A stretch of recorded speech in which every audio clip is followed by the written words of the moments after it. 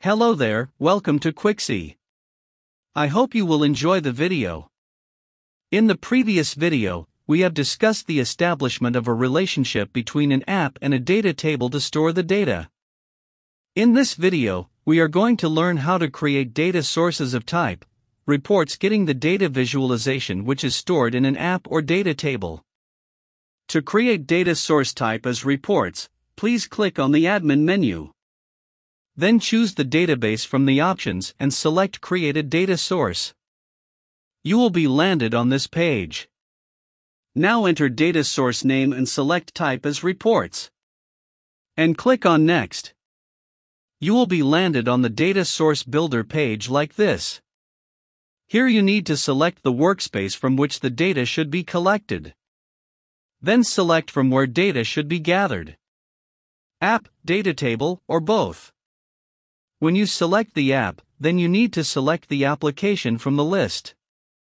When you select data table, then you need to select the data table from the list. When you select both, you need to select both application and data table from the list. Now let us consider that I need a leave balances report of employees. I have data in the data table. So, select the data table. The system will show me all the data tables in the workspace available.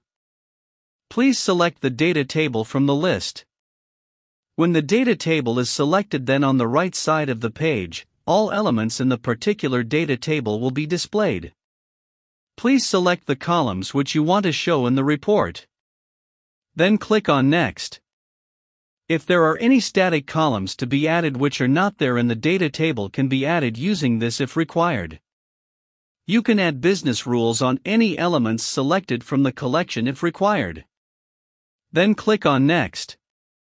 Here on this page, you can reorder the elements in the list. Now save the data source. When the data source is created with type as the report, on this page you can view plus option to create reports under it. In the next video, you will come to know the creation of reports with multiple types like grid, chart, and pivot. That's how easy to create a data source report type in Quixy.